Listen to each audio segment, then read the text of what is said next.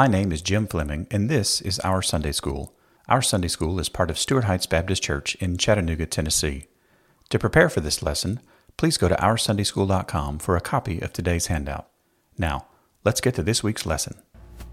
Well, good morning, everybody, and welcome to Our Sunday School. Glad you guys are with us today. We're in Philippians chapter 4, so if you got your Bibles, we'll start there, but we'll be all over Philippians today. So, let's read through Philippians chapter 4, and then we will, I actually have a little bit, imagine this, a little bit to say before we do our group homework, but I don't think it will take very long at all. So let's look at Philippians chapter 4. I'll start in verse 2 and read to the end of into chapter 4. I urge Euodia and I urge Syntyche to agree in the Lord. Yes, I also ask you, true partner, to help these women who have contended for the gospel at my side, along with Clement and the rest of my co-workers whose names are in the book of life. Rejoice in the Lord always. I will say it again, rejoice. Let your graciousness be known to everyone. The Lord is near. Don't worry about anything, but in everything, through prayer and petition with thanksgiving, present your requests to God. And the peace of God, which surpasses all understanding, will guard your hearts and minds in Christ Jesus. Finally, brothers and sisters, whatever is true, whatever is honorable, whatever is just, whatever is pure, whatever is lovely, whatever is commendable, if there is any moral excellence and if there is anything praiseworthy, dwell on these things. Do what you have learned and received and heard from me and seen in me, and the God of peace will be with you. I rejoiced in the Lord greatly because once again you renewed your care for me. You were in fact concerned about me, but lacked the opportunity to show it. I don't say this out of need, for I have learned to be content in whatever circumstances I find myself. I know how to make do with little, and I know how to make do with a lot. In any and all circumstances I have learned the secret of being content, whether well-fed or hungry, whether in abundance or in need. I am able to do all things through him who strengthens me. Still, you did well by partnering with me in my hardship. And you Philippians know that in the early days of the gospel, when I left Macedonia, no church shared with me in the matter of giving and receiving except you alone. For even in Thessalonica you sent gifts for my needs several times. Not that I seek the gift, but I seek the profit that is increasing to your account. But I have received everything in full, and I have an abundance. I am fully supplied, having received from Epaphroditus what you provided, a fragrant offering, an acceptable sacrifice, pleasing to God. And my God will supply all your needs according to his riches in glory in Christ Jesus. Now to our God and Father be glory forever and ever. Amen. Greet every saint in Christ Jesus. The brothers who are with me send you greetings. All the saints send you greetings, especially those who belong to Caesar's household. The grace of the Lord Jesus Christ be with your spirit. So today we're looking at verse 9 of chapter 4. We're on what page, Dave? We're on, I'm looking, 102 in your green books. You want to go ahead and go to the next slide? Sorry, that was your cue. So we're in the part 2 book, and how many of you rustled around and found the part 1 book this week? Had to go find, yeah, good, all right, cool. I'm glad it exists somewhere, that's great. So verse 9 there, starting at the bottom of page 102, we start with the English word hutos, it's the Greek word hutos. So it's the which or this. It says that the reference back to what he has just talked about, and then the Greek word proso, this is do. If you look at the top of page 103, this is a really interesting word to be in this particular morphological form, because the word itself means to practice or perform repeatedly or habitually. So that's the definition, is to do this over and over and over and over. And it's in a present active imperative, which is a command to do repeatedly. So this is, I don't know how to say this grammatically, but it's like stacked repetition, both in the definition and in the form. So I'm not sure how you could say, do this a bunch, any clearer in Greek than what Paul is saying here. This is definition and this is all in. So keep doing, and is this Is this written to individuals or is this written to the group? To the group. How do we know that, Zeke? It's plural. That's exactly right. So as a group, you guys collectively do what? All right. Well, what you have learned.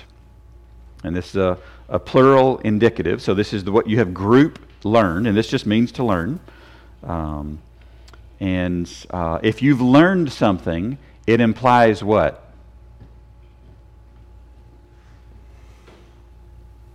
I'm not getting complicated here. If you've learned something, it's implied that somebody did what to you to help you learn? Taught you. Yes. All right, great. So the implication here, and this is a good implication because this is one of the few non-insulting implications, is that Christians can be taught. So there's an application for us at the bottom of page 103, is that Christians can be taught. So, like, yay! Because the analogies that are used for us sometimes in the Bible do not play up intellectualism. We're referred to as sheep. You ever been around sheep? Sheep are like the dumbest animals in the world. There's this beautiful meme going around right now of the sheep that gets in the ditch and it jumps out of the ditch, and they spend all this time getting the sheep out of the ditch, and then what does it immediately do? It jumps back in the ditch. You're like, why did it do that? Because it's an idiot. That's why it did that, right? So, like, what do we do with that? Well, maybe we should be teachable. So there's your first personalization on bottom page 103. So if Christians can be taught, let's be teachable. Let's be looking for things to learn. So he says, repeatedly do what you have learned and received. So if you have received something, that means somebody did what? They gave you something. That's exactly right. So they were given things. So Christians can be given, which is good. These are like super easy, basic principles here. Application number 2, Christians can be given. So what do we do with that? Be receiving. Be looking for things to receive that align with things that have been taught, right? I mean, this is good, all right? So it's not just one mechanism whereby we get information. So we can be taught and we can be given. Yes, ma'am?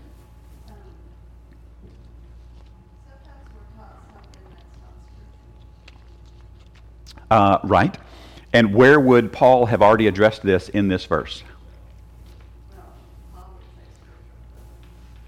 Right. But where would Paul have already addressed this in this verse that we've already talked about this morning? The first word, hutos, right? This. Like what I just talked about, this, do. So what did he just talk about? We just talked about thinking about what is true and honorable and just and pure and lovely, commendable, moral excellence, anything praiseworthy.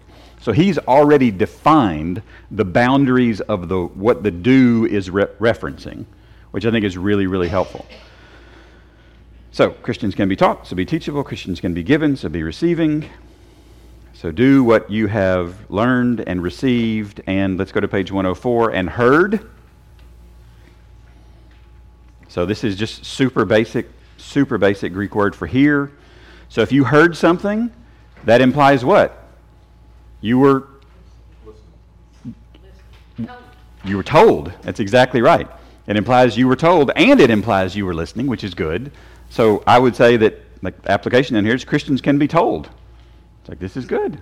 I love the fact that Paul's funnel for ways to take in good things is wide. He's like, be on the alert. Like, you can be teachable, you can be given, you can be hearing. It's like, this is really good. We're using, you see how many of the senses that we're engaging with here? This is not just it's only for readers. Well, not really, exactly. Now, the next two English words in the CSB are what words? So, what you have heard. You see any brackets there? There's actually not any brackets. There's no from me there. And I'm not entirely sure why it's added. But it's not really there. So, not 100% sure we should lean too far into that one. But he's not done. And seen. So if they saw something, that implies what? They were looking, right? They were seeing, but that implies they were shown something to see.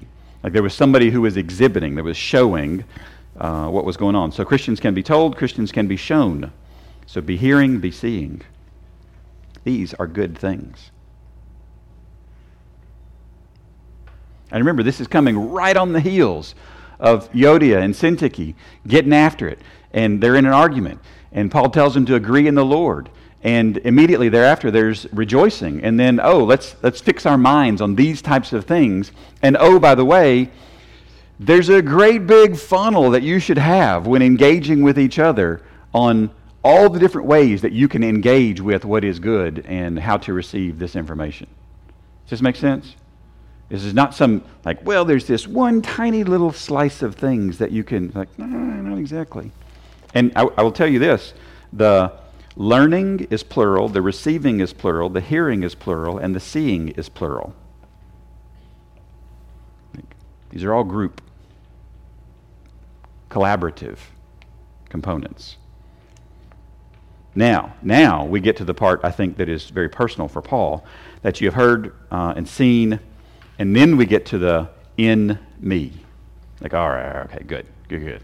So this is personal. Now this is interesting too, because who's this letter from? Back in Philippians 1:1, who's it from? Who's the letter from? Paul? O foolish Galatians, how quickly you forget. Paul and Timothy, yes, and Timothy, that's right. And I feel just a little bit here for Timothy, because he doesn't say what you've seen in us. He says what you see in me. And I don't know why he says the singular here, but it's distinctly singular. And it's a first person singular. It's well translated in me. It might be perhaps because Paul leaned very individually into chapter 3 and 4 with personal experiences and engagements. But he's explicitly saying what you've seen in me. And I would argue, so I'm going to circle back now.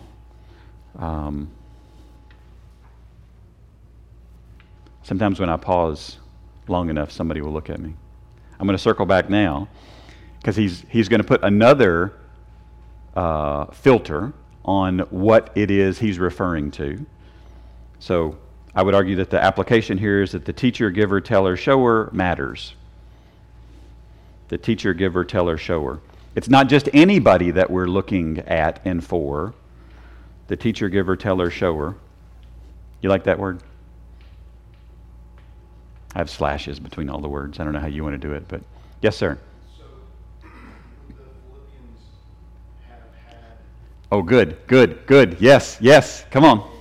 Prior knowledge of Timothy. Would they have had a prior knowledge of Timothy? I don't. Like they have known Paul. They would have known Paul from where?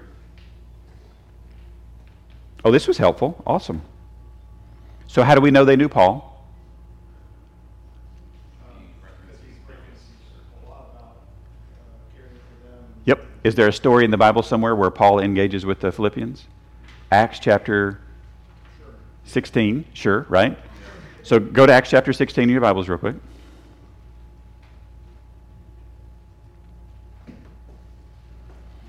So Acts chapter 16, verse 11. From Troas, we set out and put seed and sailed straight for Samothrace, the next day to Neapolis, and went from there to Philippi. Go back to verse 11. From Troas, we, who's the we? Go back up to verse 1 of chapter 16. Paul went into Derbe and to Lystra, and there was a disciple named Timothy. So yes.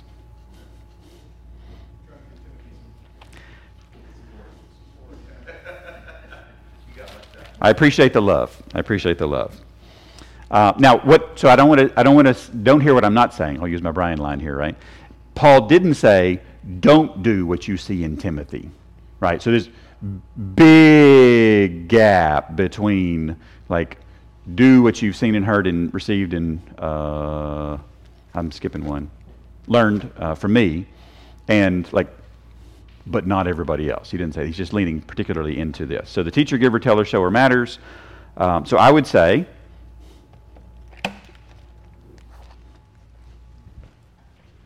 I love that you just got ahead of where I was going. Can you read my chicken scratch right there? Be selective and Maybe careful. Careful. Yes, be selective and careful. Be selective and careful. He didn't say in anybody at all time, no matter what, right? So the teacher, giver, teller, shower matters, so be selective and careful about who we are going to model and do these things after. And then, because obedience doesn't just stand alone. And the God of peace, and this word peace harkens back to the introduction when Paul says to Paul and Timothy, servants of Christ Jesus, to all the saints in Christ Jesus who are in Philippi, including overseers and deacons, grace to you and peace from God our Father and the Lord Jesus Christ. And the God of peace will be with you. Because when you have a group of believers who are collectively doing things that are aligned with Scripture, is that going to be a more peaceful place? Yes. Will the presence of God be apparent? Yes. Cool. Now, what he didn't say was the only time God is with you is when you're all getting along. Like, boy, that's terrible news. Like, that's really bad news. But there is a special sense of presence in our doing. So at my application, the bottom page 105 is God is present in our doing. God is present in our doing. So what do we do with that? Do what we've been taught, given, told, and shown. That's good and right and healthy for us.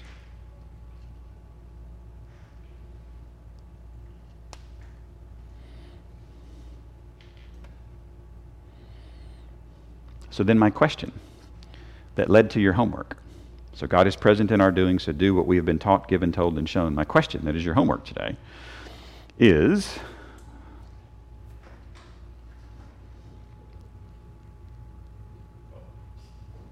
I know it was a long application. That was not well done for a ease of use for you clicking the button, so my apologies there.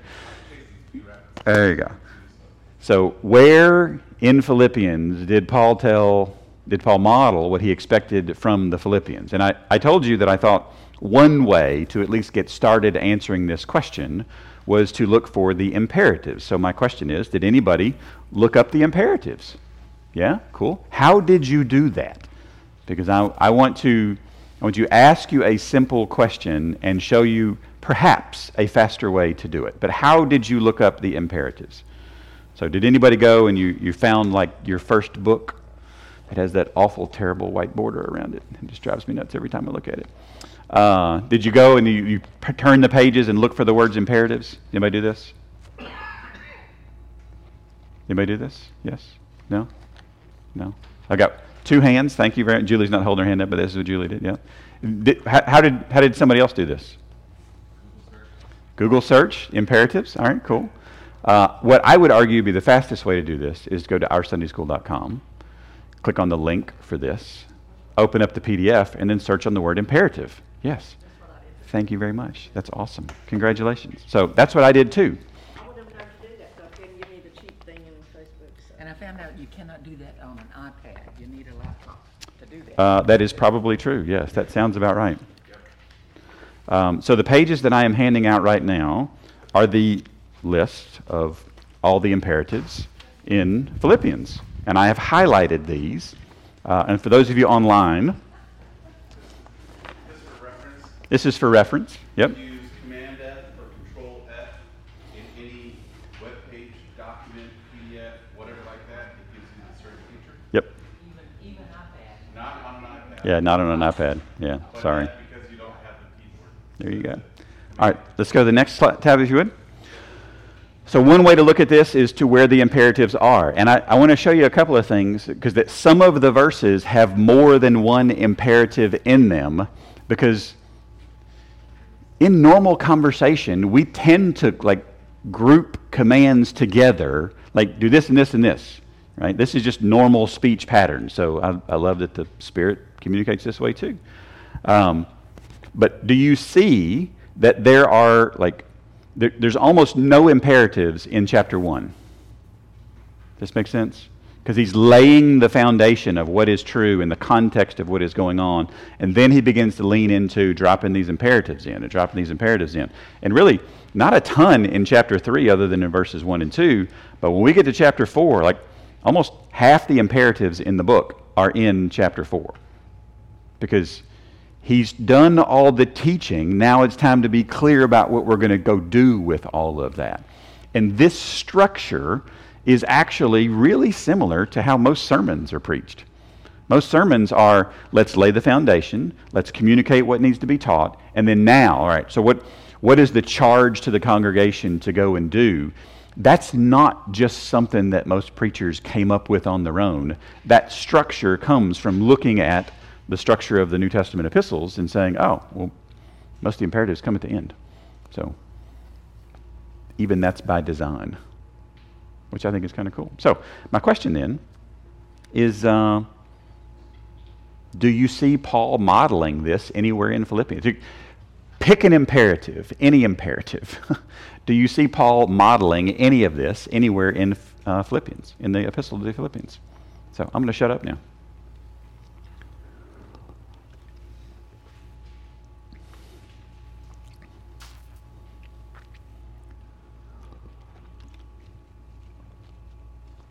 Dave, come on.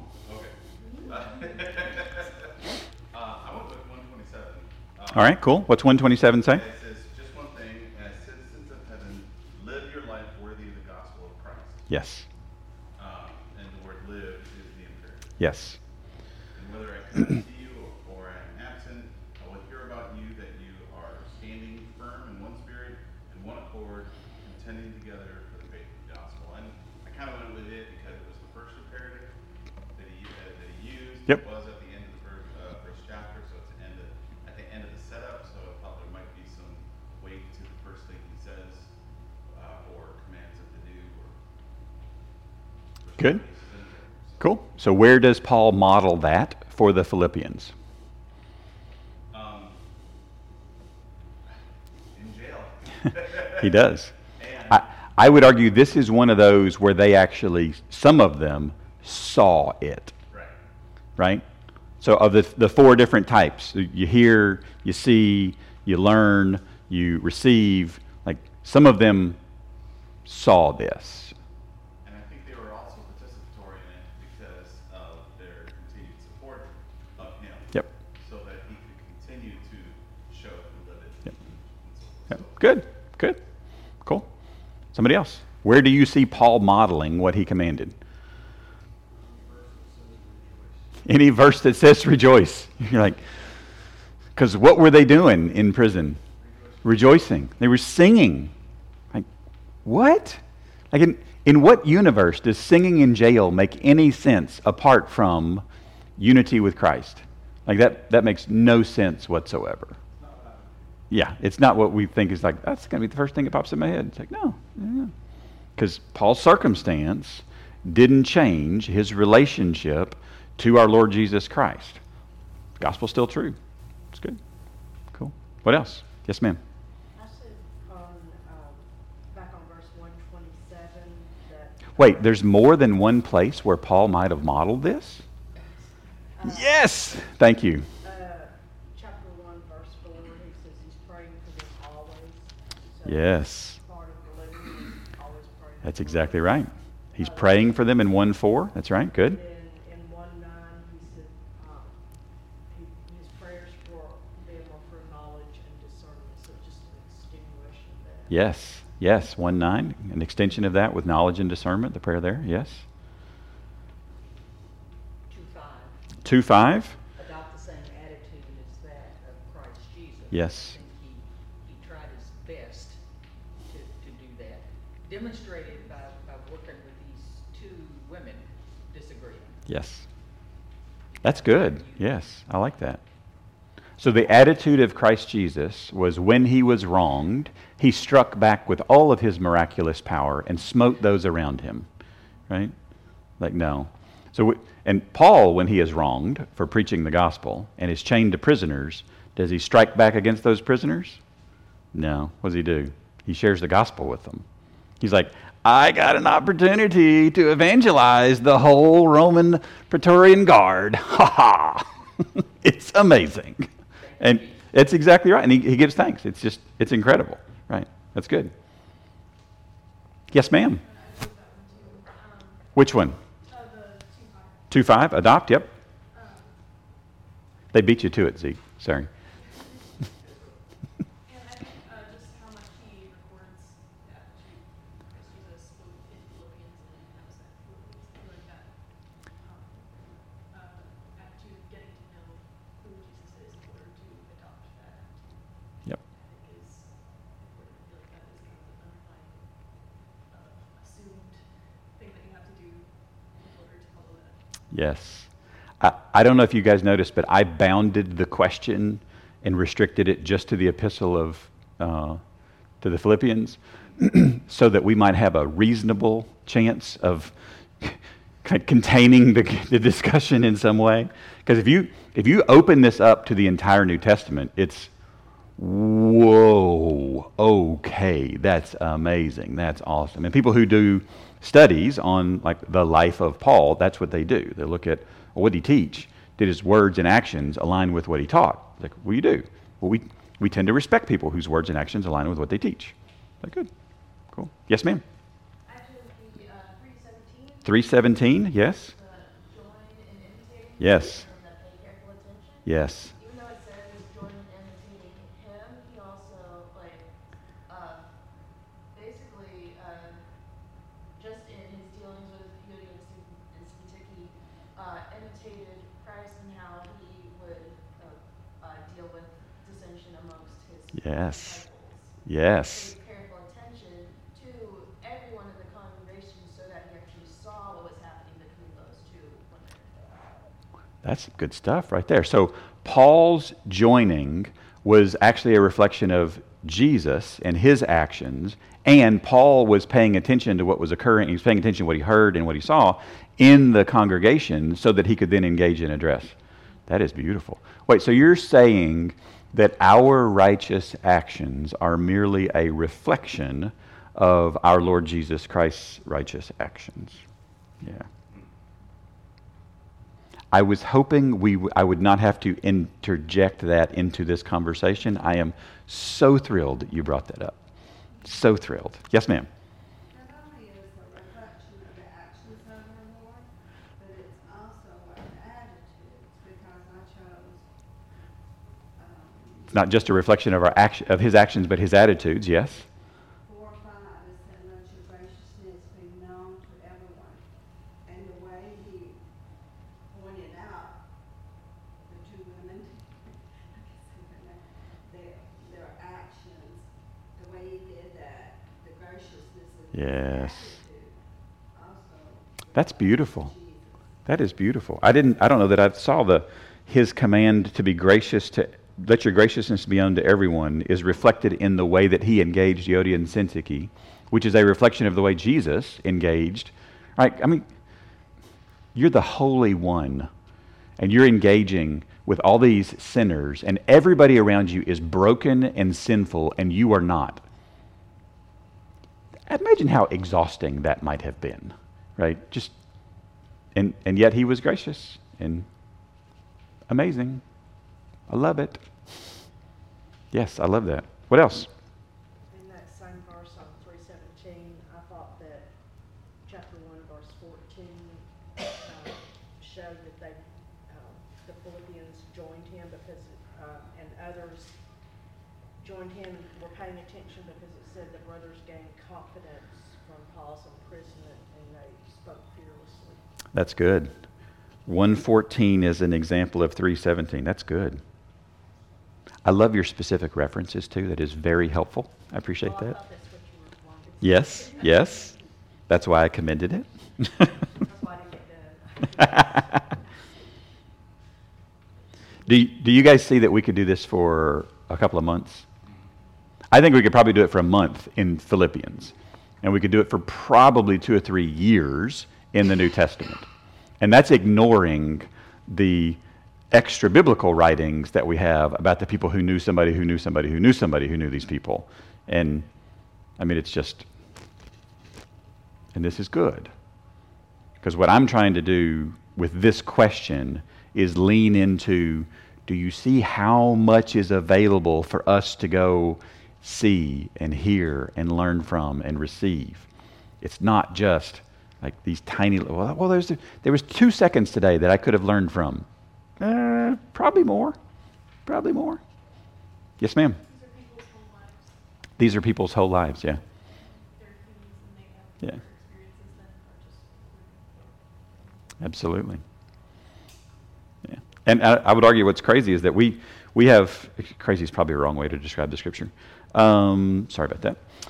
What is amazing is that we just have these tiny little snippets of Paul's life here and there, and yet we can see this many obvious examples of what's going on. So, yeah.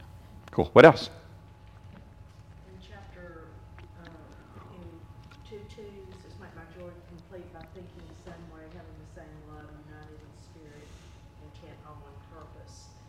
I saw that as what he was doing, mentioned in chapter 1, verse 7, that he was partnering with the Philippians Yes. in defense and confirmation. Yes. Yes. 1:7 is an example of 2:2. Yes. And then 1:12, that his gospel is advanced through that God's gospel is advanced through his imprisonment. And I don't know, I might be wrong on this one, but 2:17 talks about that he could go on to heaven, but and just go be with Jesus, and he'd be completely happy. But instead, he's going to sacrifice and stay there to sacrifice his life in the service of Jesus. So That's a lot of love right there, right? That's a lot of love, yeah. To be willing to delay being with Christ to serve the brothers and sisters. Yeah, that's a lot of love. Good, good, good. What else?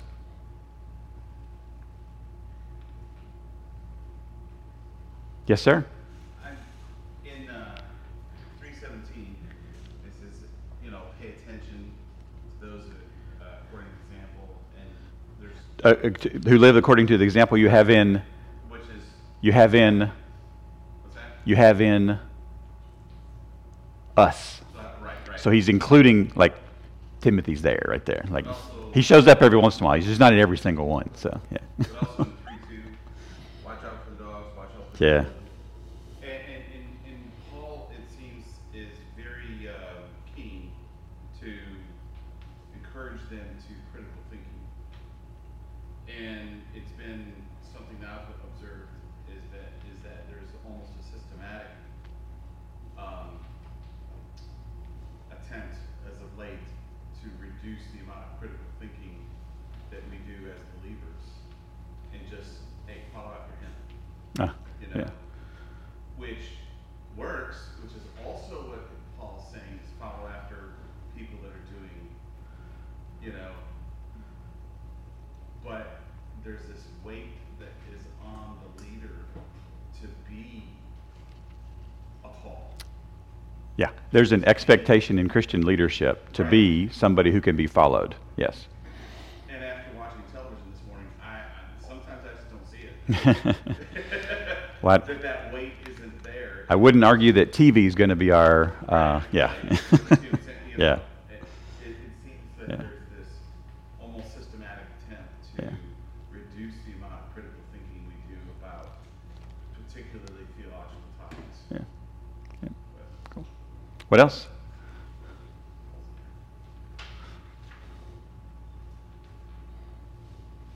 Lisa, did you do your homework? You did? I haven't heard from you yet. How about 2:14? 2:14. Everything without grumbling. Ooh. Now she's mental. In my head, I did not think anybody would pull on this thread. So, cool. Good. Yeah, I'm excited. When Paul in chapter 1 tells them of his circumstances, imprisonment, he never once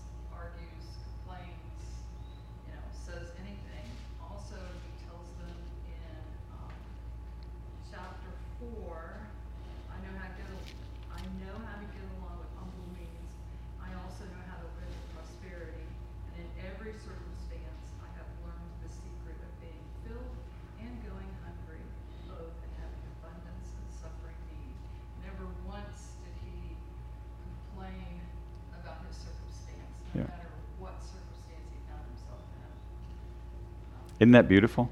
Mhm.